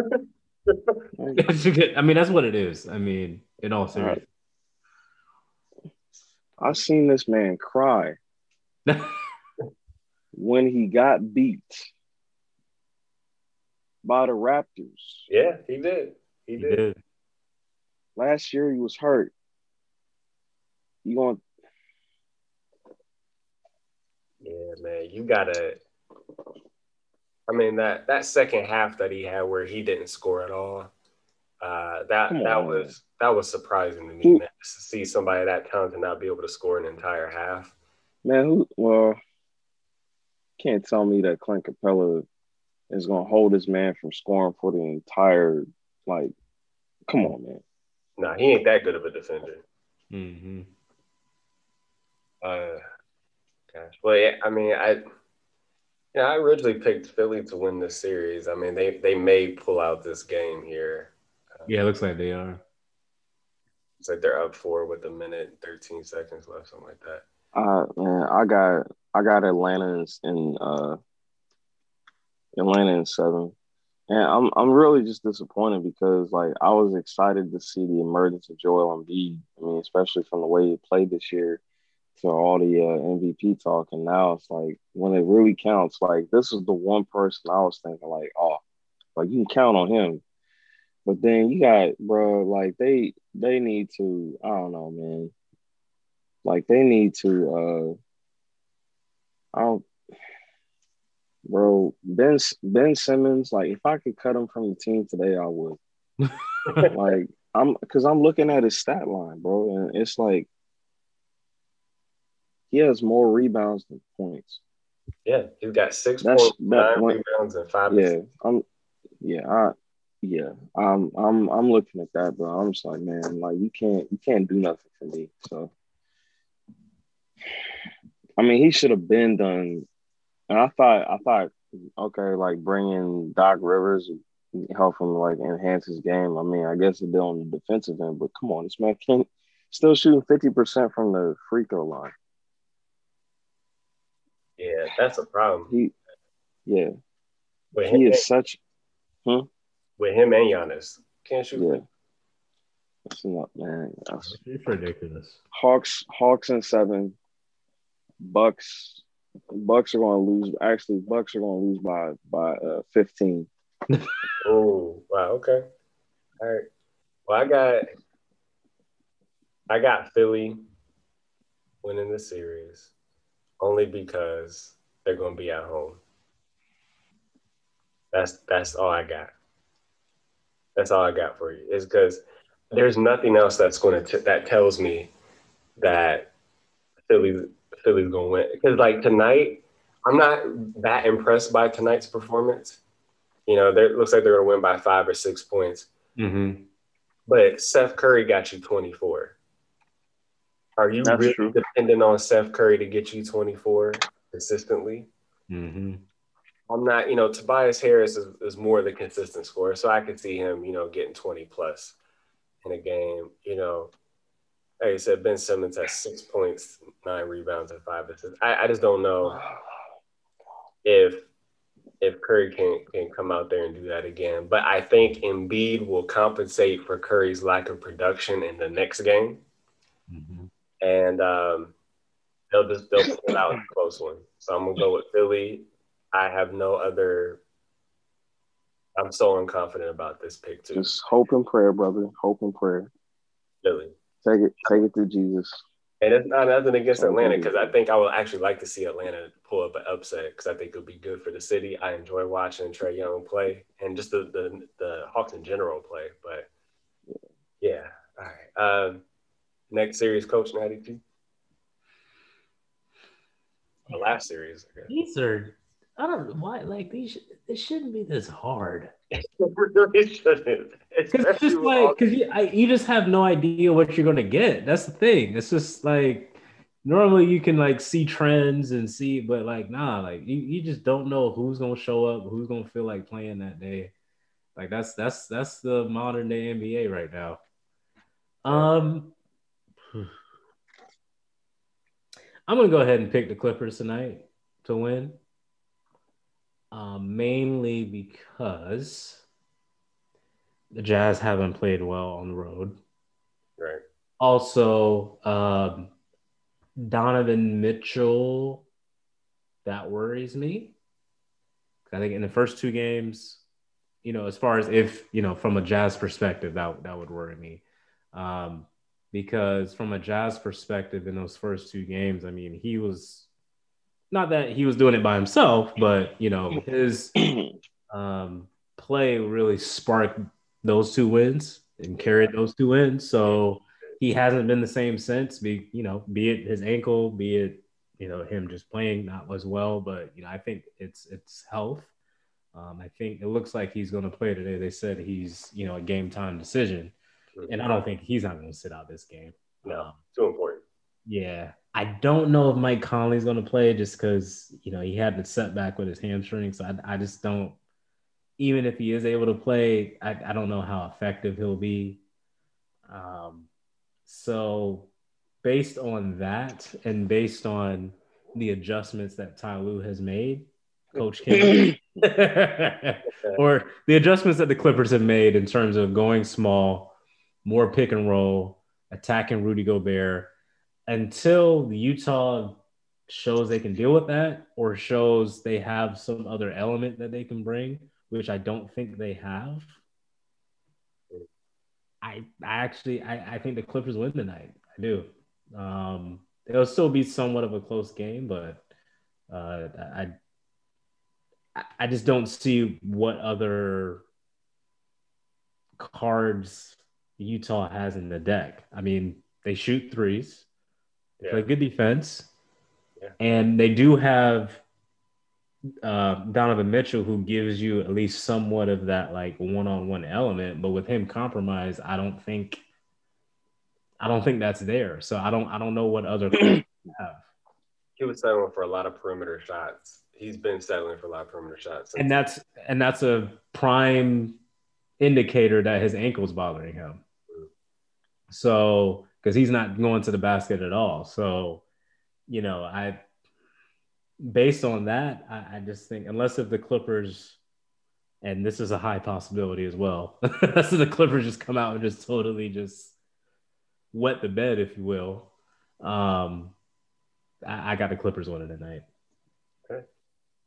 I can't believe I'm gonna say I got the Clippers winning too. This really, for me, came down to the Jazz being too Donovan Mitchell dependent. Mike Conley, I thought I would see him back by now to take some of that pressure to help run the offense because when Donovan Mitchell's not on the floor, they struggle. Um, and they struggle in a way that because Jordan Clarkson, he's a walking bucket, but he can also be very streaky. And so what we've seen him, he'll have a really strong first half, and then he'll go cold in the second half, and then Utah is like, okay, so how do we get our offense going? So now they're looking for, shot here from Royce O'Neal and a shot over here from Joe Ingles and stuff like that, and they're trying to piece together their offense. And it's just, you need that person that's going to come up and get you a bucket, that's going to drive to the basket, pull up mid-range jumper. It's going to take it to the rim and get a nice roll off the glass. So because that's the stability that Chris Paul brings to the Suns is like, hey, when people are off, you need somebody that's going to go in there and get you a bucket. Mm-hmm. And it's Utah outside of Donovan Mitchell. When he's not on the floor, they don't have that person consistently. It's just now Jordan Clarkson has the potential to be that person, but he has not played like that person, especially in the last 3 games. So I'm really nervous about Utah. I wanted to see them pull this one out because I wanted to see Donovan Mitchell go to the next level and see what he can do on a higher stage. Big fan of his, but I just think that the Clippers, they made good adjustments. Speaking of adjustments, going back to the Brooklyn series, I like to see why isn't DeAndre Jordan playing at all? And I say that because you're not getting any offense from your bigs anyway. Like you're not getting it anyway, so you really don't need him for offense. But with Giannis being bumped to the 5, the only body that you got that can compete with him is DeAndre. That's athletic enough to change his shot, make him uncomfortable. He can clean the glass for you. He can put it back for you. You expand your offense because you can throw alley oops and everything like that. And so, just be a little bit creative because you have a buffer there, right? And so without him, Blake Griffin's not that type of athletic. He was never defensively athletic. He's offensively athletic. And I wonder why Steve Nash hasn't decided to at least play him a little bit just to see how it disrupts the Bucks offense. Because right now they're punishing them in the inside because they don't have any big to counter it. And it's like, well, you got one on your bench if you played him. So, but anyways, so I'm gonna go with Clippers. And this one, I can't believe that the Clippers I told you, I was like, when I said it when Utah went up 2-0, I'd still pick the Clippers in 7. I'm picking them in 6 now, but I was like, I wouldn't be surprised if they won in 7. Yeah, unbelievable, absolutely unbelievable that they might pull this out without Kawhi Leonard. Paul George, to his credit, had an outstanding game. Him and Reggie Jackson really held it down. So I see them doing the same thing in the next game and pulling out a close one. So, All right. Man, looks like it's official. Philly won by what, 5? 4. Yeah. 4. They got 2 seconds left, I think. Man, these playoffs have been something else. But I think one thing that's going to go into this is what great rest is this for the Phoenix Suns, going forward. Well, it looks like Chris Paul's with the protocol thing. It looks like he's going to be out, at least for game 1. Yeah. But, no matter who comes out, I still would give the Suns a pretty decent edge because, Utah's compromised with Donovan Mitchell. I think he's just I don't think he's going to feel better at this point. And then, the Clippers are without Kawhi. So, even if without Chris Paul in game 1, I feel like they can still actually even win game 1 without Chris Paul. So we'll see. Yeah. That leads us to our last topic, is talking about. Oh, wait. Oh, go ahead. Before we do that, I just want to say the only way for the Jazz to win is if the Clippers just lose themselves. Like it's their game to lose. With that being said, it's possible. I picked the Clippers. I picked the. I don't know. I think I'm probably just saying this just to say it, but I'm picking the Clippers to win in game 7. I think it's going to go an extra game. Wow, so you have one and 2 in Utah. Interesting. I like that. Yeah. We shall see. Right. Well, we kind of went over some of the injuries that are going down. And so, Coach Natty T, what do you make out of these injuries and the lack of consistency between how Chris Paul and LeBron James have been treated for very similar circumstances? Well, I got a few different angles I'm going to go on this. Number one, because I think, everybody saw the LeBron tweet about, injuries and all of that. And although I agree with the overall point as far as like, yeah, I mean, there have been injuries, but anytime LeBron says anything on Twitter, like part of me is like, yeah, I see what he's saying. And then part of me is like, but wait, hold on a second. LeBron. One, why are you saying this now? And is this like kind of like a slight narrative, Yep. like plot creation type thing? Like, because obviously you guys are out because, mostly because Anthony Davis was hurt. Right. So, is that why you're saying this? Did you say this last year? Because I mean, y'all won the title, and then there were injuries last year too, even with COVID. So I don't know. So I gotta go there with LeBron. And then two, from the NBA side, I know they released the whole statement of, well, the statistics show in the past 3 years the injury rate has been about the same, and da, da, da.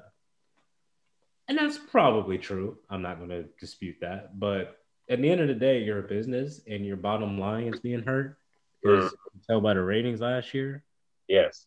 So it's irrelevant for you to be like, oh well, the injuries are the same, and try to do this back and forth with LeBron. I mean, it's about your bottom line, because let it be that team from Milwaukee and that team from Salt Lake in the finals. You're gonna find out real quick again. Those ratings are not going to be good. Yeah. I'll say that right now. Because everybody says they want to see, the underdog, or, everybody says, oh, we're sick and tired of seeing the big teams win.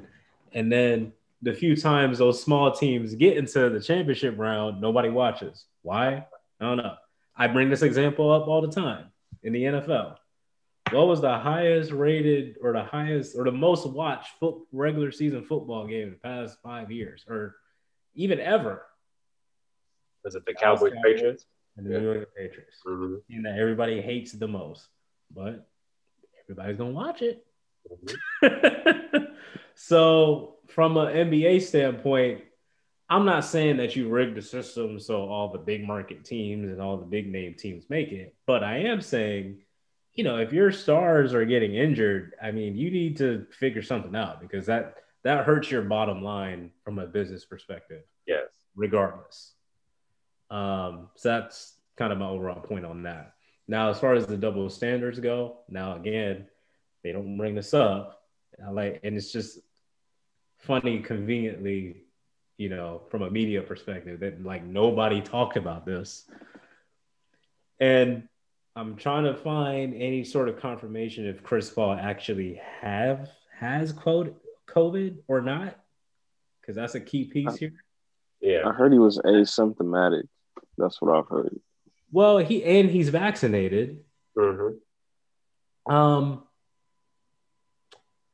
But they haven't released if he tested positive or not, which is I've seen on now. I have reason to believe, because I saw it on TMZ. You can say it. If TMZ reports it, it's usually true. But even they said it's reported that he has COVID. They didn't say, oh, he has COVID.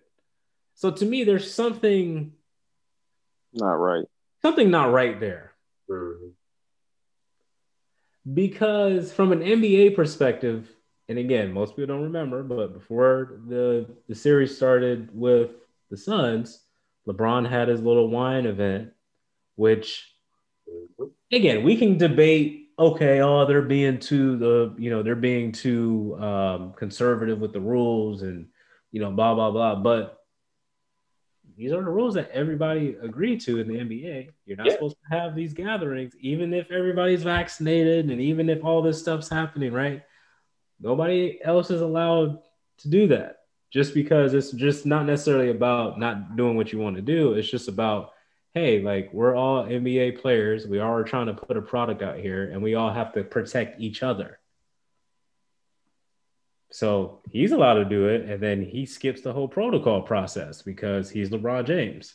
Okay. But then now you have Chris Paul finally gets to the Western Conference Finals, finally has a really good shot at making it to the finals. But then, oh, he's got to do the protocol? Oh, okay. I see what you're doing in the NBA. So for me, it's just a bad look. It is. And not to get too deep, but this is kind of my overall problem with just I don't want to say society as a whole, but when all these companies are coming out and saying these things, oh, we support this or we support that and all that mumbo jumbo. I I think it's good, but y'all ain't fooling me. In the NBA, you're one of them because they promote themselves as the woke league, and Right. we care about our players and we care about these issues and those issues. But y'all ain't fooling me, man. It's a business at the end of the day. It's about your bottom line. You're making decisions based on that. Period. So when the tide shifts, you're going to make business decisions. Period. Mm-hmm. So don't so these are examples of that. Because again, as LeBron said, and he's right about this, right? We had the whole COVID lockout, or not lockout, the whole COVID delayed season. And then we started the season relatively soon. We had a condensed schedule. Why? Because you want to make up the money. That's It right. was truly about, oh, well, we care about the player. You would have thought about that because that's going to hurt your bottom line. But no, we got to make up that revenue. So that's where my issue is with the NBA in terms of the injuries and the double standards. I think they should maybe cut the season down.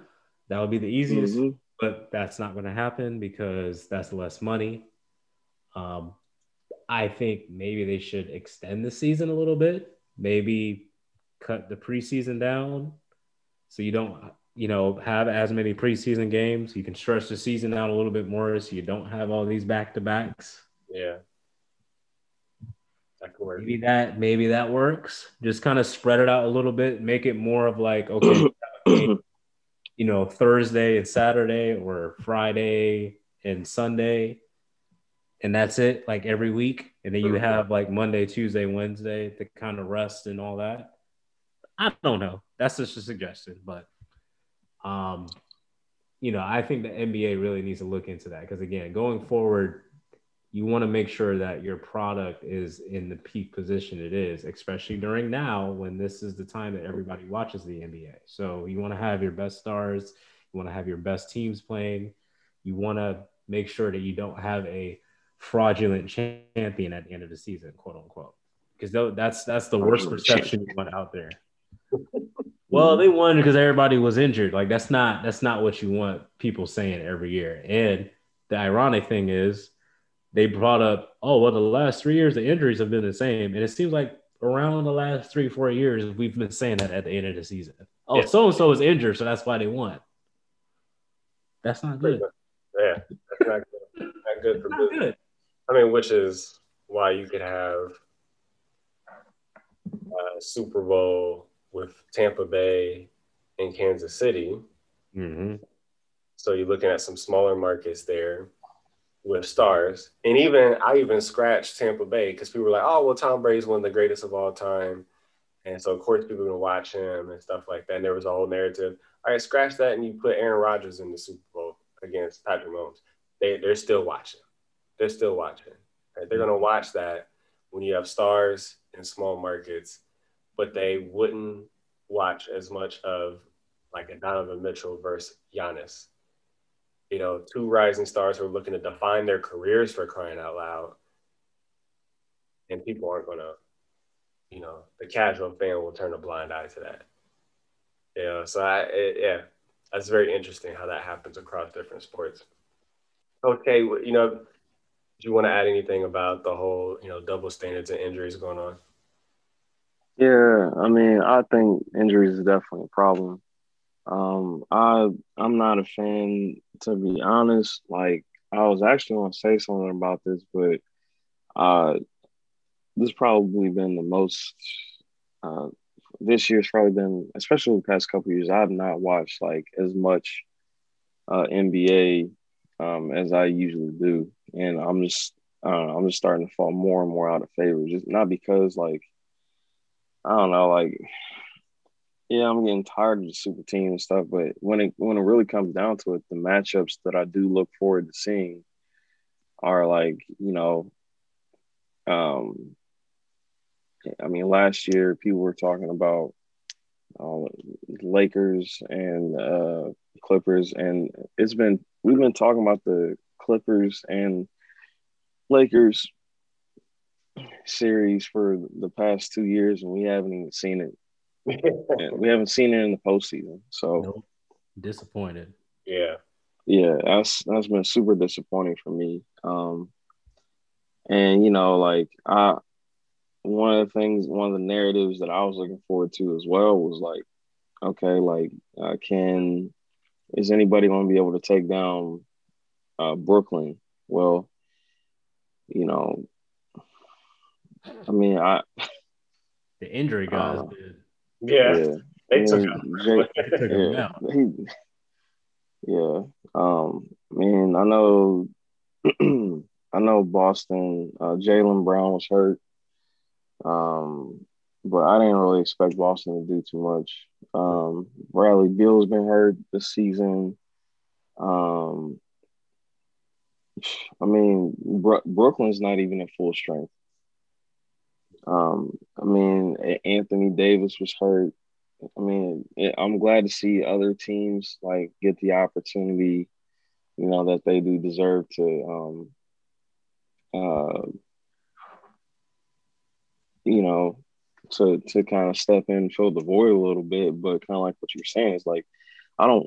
I don't want to. I want to see a true champion. Like I don't want any fake championships. Like last year, I put an asterisk right next to right to the to the Lakers championship. I mean, I don't care, bro. Like Jim Goran was hurt, man. I don't care what anybody says. Dragic was hurt, so I think that could have made a difference in the series.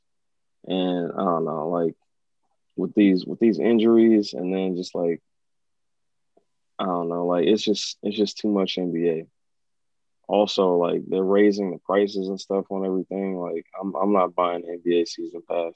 Oh, You know, to to to watch a bunch of regular season games. And then when we do get to the games that I want to see, like everybody's hurt, mm. I'm good.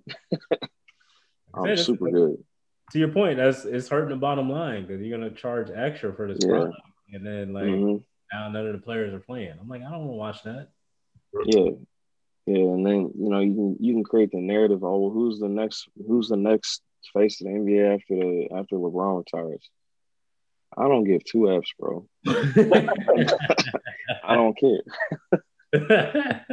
Like and that's because like when LeBron retires, like I don't cause my team is trash. Like I'm not going to keep watching the Bulls. Yeah, so they definitely cutting down the season. I think would definitely help. 80. You shouldn't. I honestly think there shouldn't be no more than 60 games in the regular season. Mm. You probably even do less than that. 60. I don't know. Do like yeah. Just no. I'm good. Yeah. I I'm going. My opinion aligns with you all's for the most part here. I'm not. My opinion may be unpopular to those who are blaming this year for the injuries. I really don't think it's a product of this year's schedule. It's. I mean, you look at the people who get hurt; they get hurt every year. Anthony Davis, Kyrie Irving, um, Kevin Durant, all those folks. Mike Conley's had history of injury problems. These cats get hurt every year. Uh, Yeah. Now, the people that we're not used to seeing getting hurt, they're not fatigue injuries. These are freak plays like Jamal Murray's, LaMelo Ball, there's risk. You look at who else got her off of a freak injury this year? Someone big I'm missing. But yeah, so I mean, Kawhi, Jalen Brown. Jalen Brown. Joel Embiid. Kawhi, really? Or not Kawhi. Well, Kawhi, yeah. He's always hurt. Yeah, even Kyrie too. That was kind of just Giannis got too big of a foot. Yes. Yeah.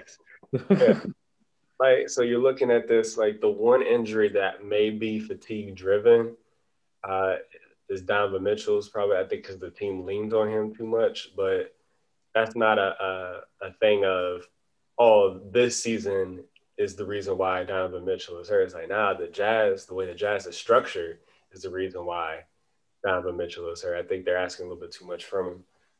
But yeah, I look at it in terms of like the cats who are usually hurt are hurt again.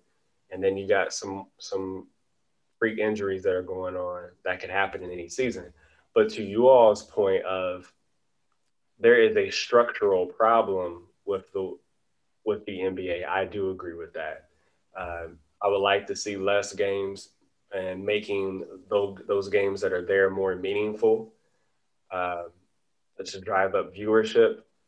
To make them count. And that, we went through an episode on IG Live about, there are some options that the NBA could take to make those things. And I think what they're talking about now is all mid-season tournament and everything like that. It's like, well, those are going to add games to the schedule unless you take away the regular season and then say, hey, well, here's some mid-season games, because we're scaling back on the regular season. But in my opinion, that's a Band-Aid. It's a Band-Aid to a situation that requires surgery. So you need to restructure the whole thing. So for those that didn't catch that episode, one of the things I was talking about is, hey, you need what makes football so appealing is that every game does matter because it's not just a game that's to your matchup, but it's division games.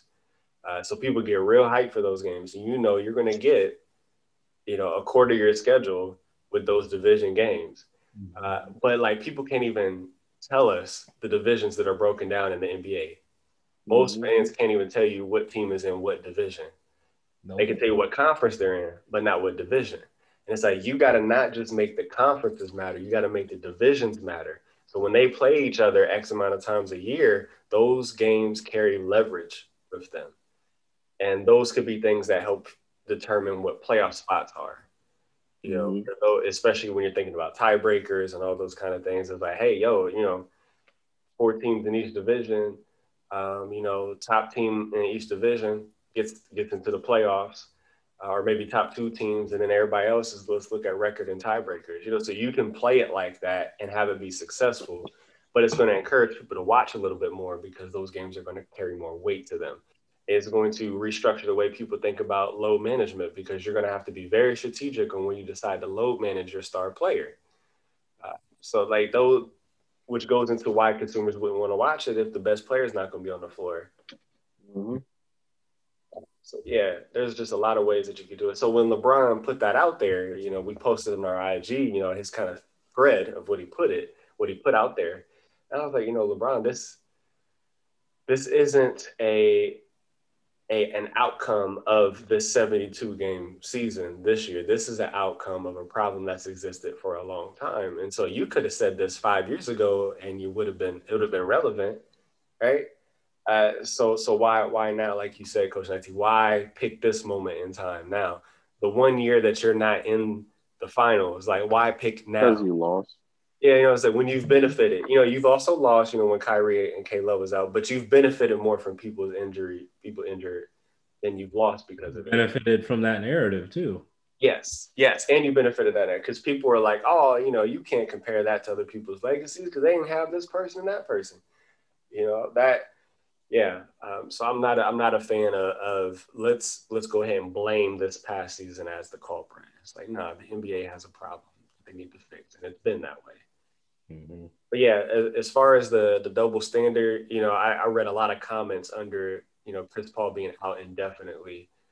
And they're like, bro, if this was LeBron, they would have rescheduled the playoffs.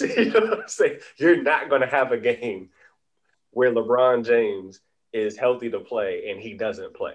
You're not going to have that. you're not going to air that game. You're going to make anything possible to move mountains to make sure that he can play that if there's some type of protocol in place.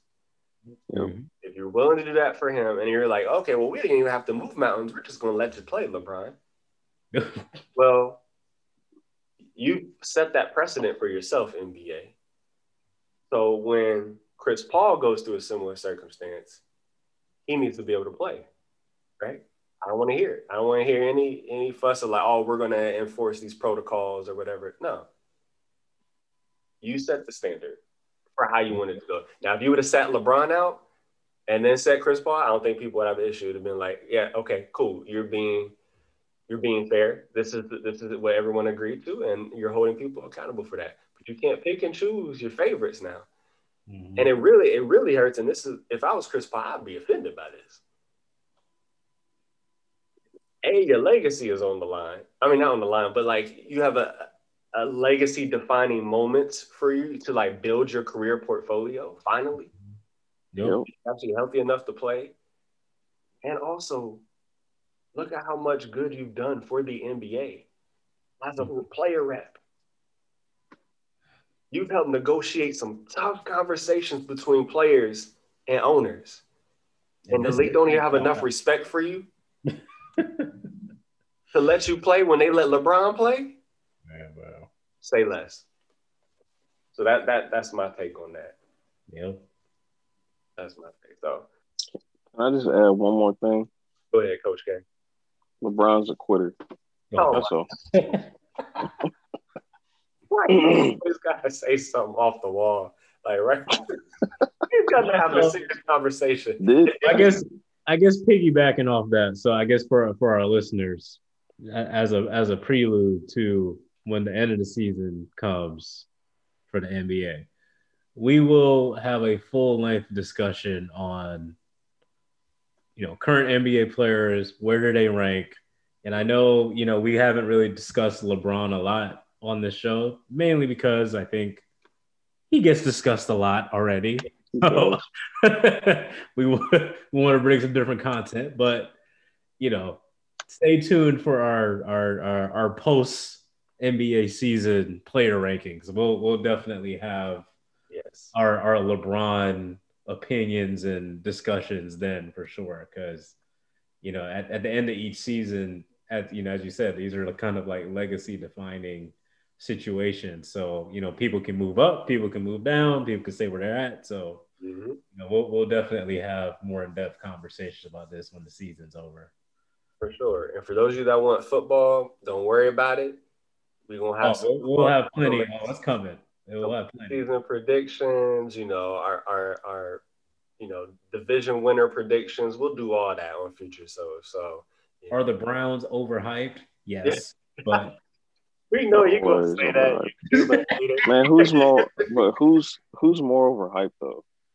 Dallas or the Browns? Dallas. Browns overhyped is nothing compared to Dallas overhyped. No, I say that as a joke. I mean, again, we'll get into it. I actually think the Browns, I think their hype is actually legitimate because they have their roster is they're loaded, bro.